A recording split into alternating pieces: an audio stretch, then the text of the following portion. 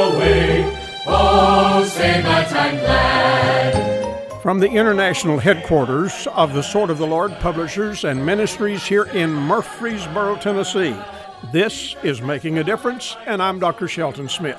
We're delighted today that we have the privilege to be here on this station 5 days a week at this time, and I'm so glad you've joined me today, and I look forward to you doing that as often as you possibly can. It's always a joy to hear from folks who are listening, and I hope that you'll get in touch sometime soon. I'll give you the address at the end of the broadcast today. We're going to be talking this week about the general subject of religion.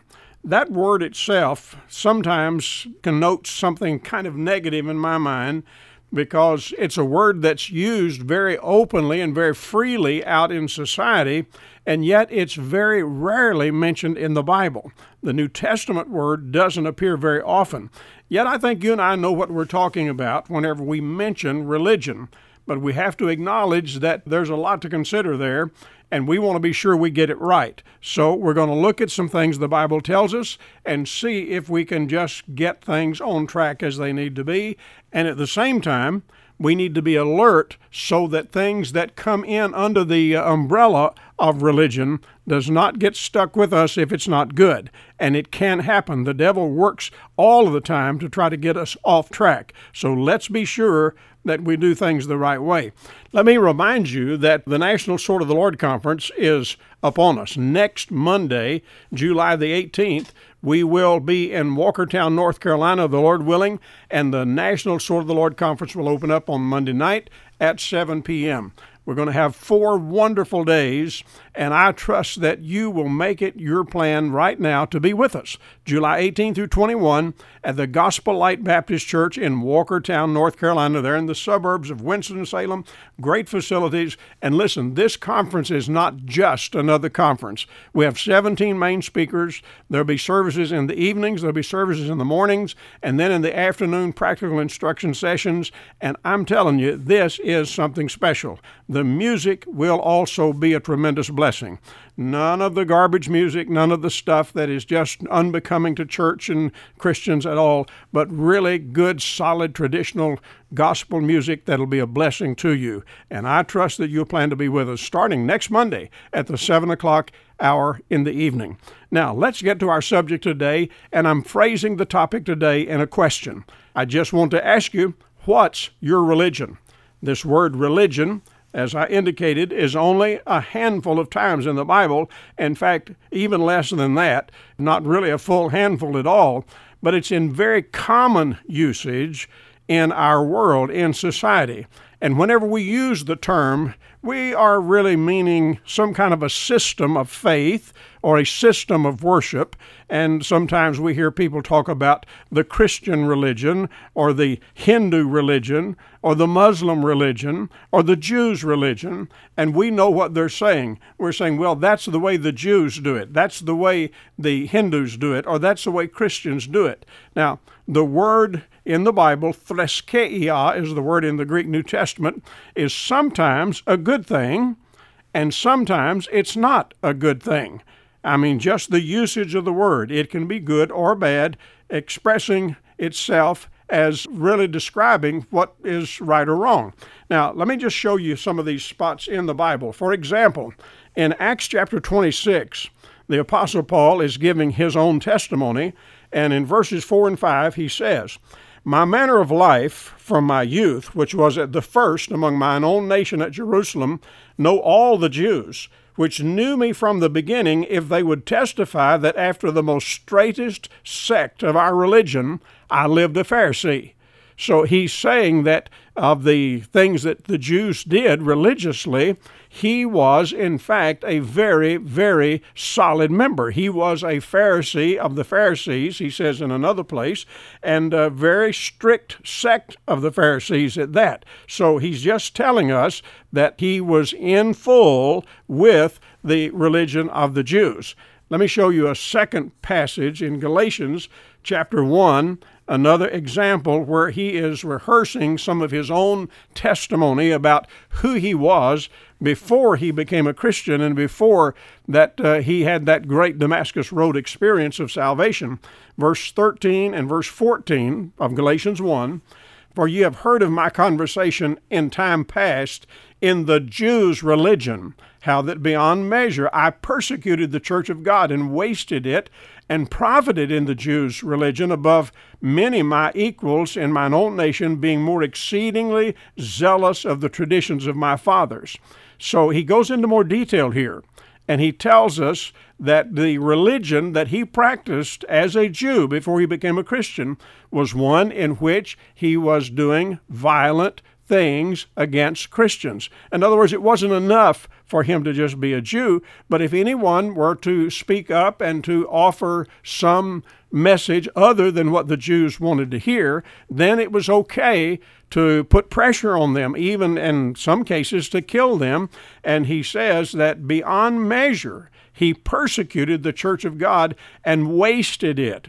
And in so doing, he rose in the ranks of the Jews' religion. It profited him in the Jews' religion. He said, more so than all of my peers. I mean, he was just rising up within the ranks because of his willingness to do whatever was necessary, whatever was desired, and to do that which pleased everybody else. And so he said, I just was zealous in the traditions of my fathers. So the Jews' religion, in this case, it's a bad connotation. It's telling us there was something here that really should not have happened. One more reference here to kind of set a historical context for the usage of the word religion is found in James chapter 1 in the New Testament in verses 26 and 27, where he says, If any man among you seem to be religious, and bridleth not his tongue, but deceiveth his own heart, this man's religion is vain. Pure religion and undefiled before God and the Father is this, to visit the fatherless and widows in their affliction, and to keep himself unspotted from the world. So what he's telling us here is that some people, they want you to think they have religion, but yet they betray what they tell you because they do not allow themselves discipline. They let their mouth be their downfall. They use language. They say things that ought not to be said. And he said, if you let your mouth do that, it tells us that your religion is vain. That is, it's not real. It's not substantive like it should be. And then he says, but real religion, pure religion, that which is undefiled before God and the Father is this. You take good care of the fatherless, talking about orphans, and you take good care of widows, that is, of women whose husbands have died. And if they are in some affliction, that is, if they are having health issues, whatever, you are to pay attention to them and take care of them, and then also to keep yourself unspotted from the world. That is, you don't become a worldling. If your religion is real, if your religion is good, if it's the kind of faith that it ought to be, then you do not let the world take you into the kind of lifestyle that the world offers and advocates. So we're looking here at a good usage of the word in verse 27, and in verse 26, again, it's reflecting on things that are religious that are not good at all. So we have these instances here in the New Testament where the word religion is either used in a good way or in a bad way. Now, in Christian circles, we sometimes talk about what we call the old-time religion. And sometimes people react to that like, that it's something maybe that is from the distant past that should not be now. Well, that's not the way we mean it at all. When we say the old-time religion, we just simply mean we're doing things the Bible way. We're doing things the way that it's laid out in the Scriptures. And God gave us the Bible a long time ago, so that's old time. It's out of the ancient years. And so we're looking at the fact that whenever we talk about old-time religion, it is a style of doing things, it is a pattern of doing things, and we do it based upon what the Bible tells us that we should do. Now, dear friends, all of us have choices. We do have choices, and when it comes to religion, there's no exception here. You also have choices, and you need to choose rightly. You need to find the things that are good, and you need to walk with the Lord in how we go about doing this.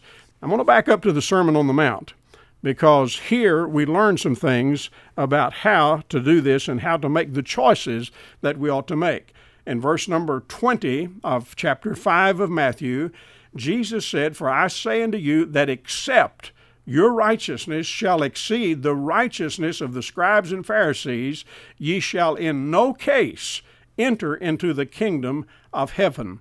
When he talks about righteousness here, he's talking about their religion. He's talking about their faith. He's talking about the way that they practice the relationship with God, if they have one at all, whether they just profess something and do not possess it, or if they actually possess it. He is saying what you have has to exceed what the scribes and Pharisees were doing. Now, the scribes and the Pharisees were prominent Jewish religionists. They were prominent in the society. People knew them. People knew of their testimony, their reputation.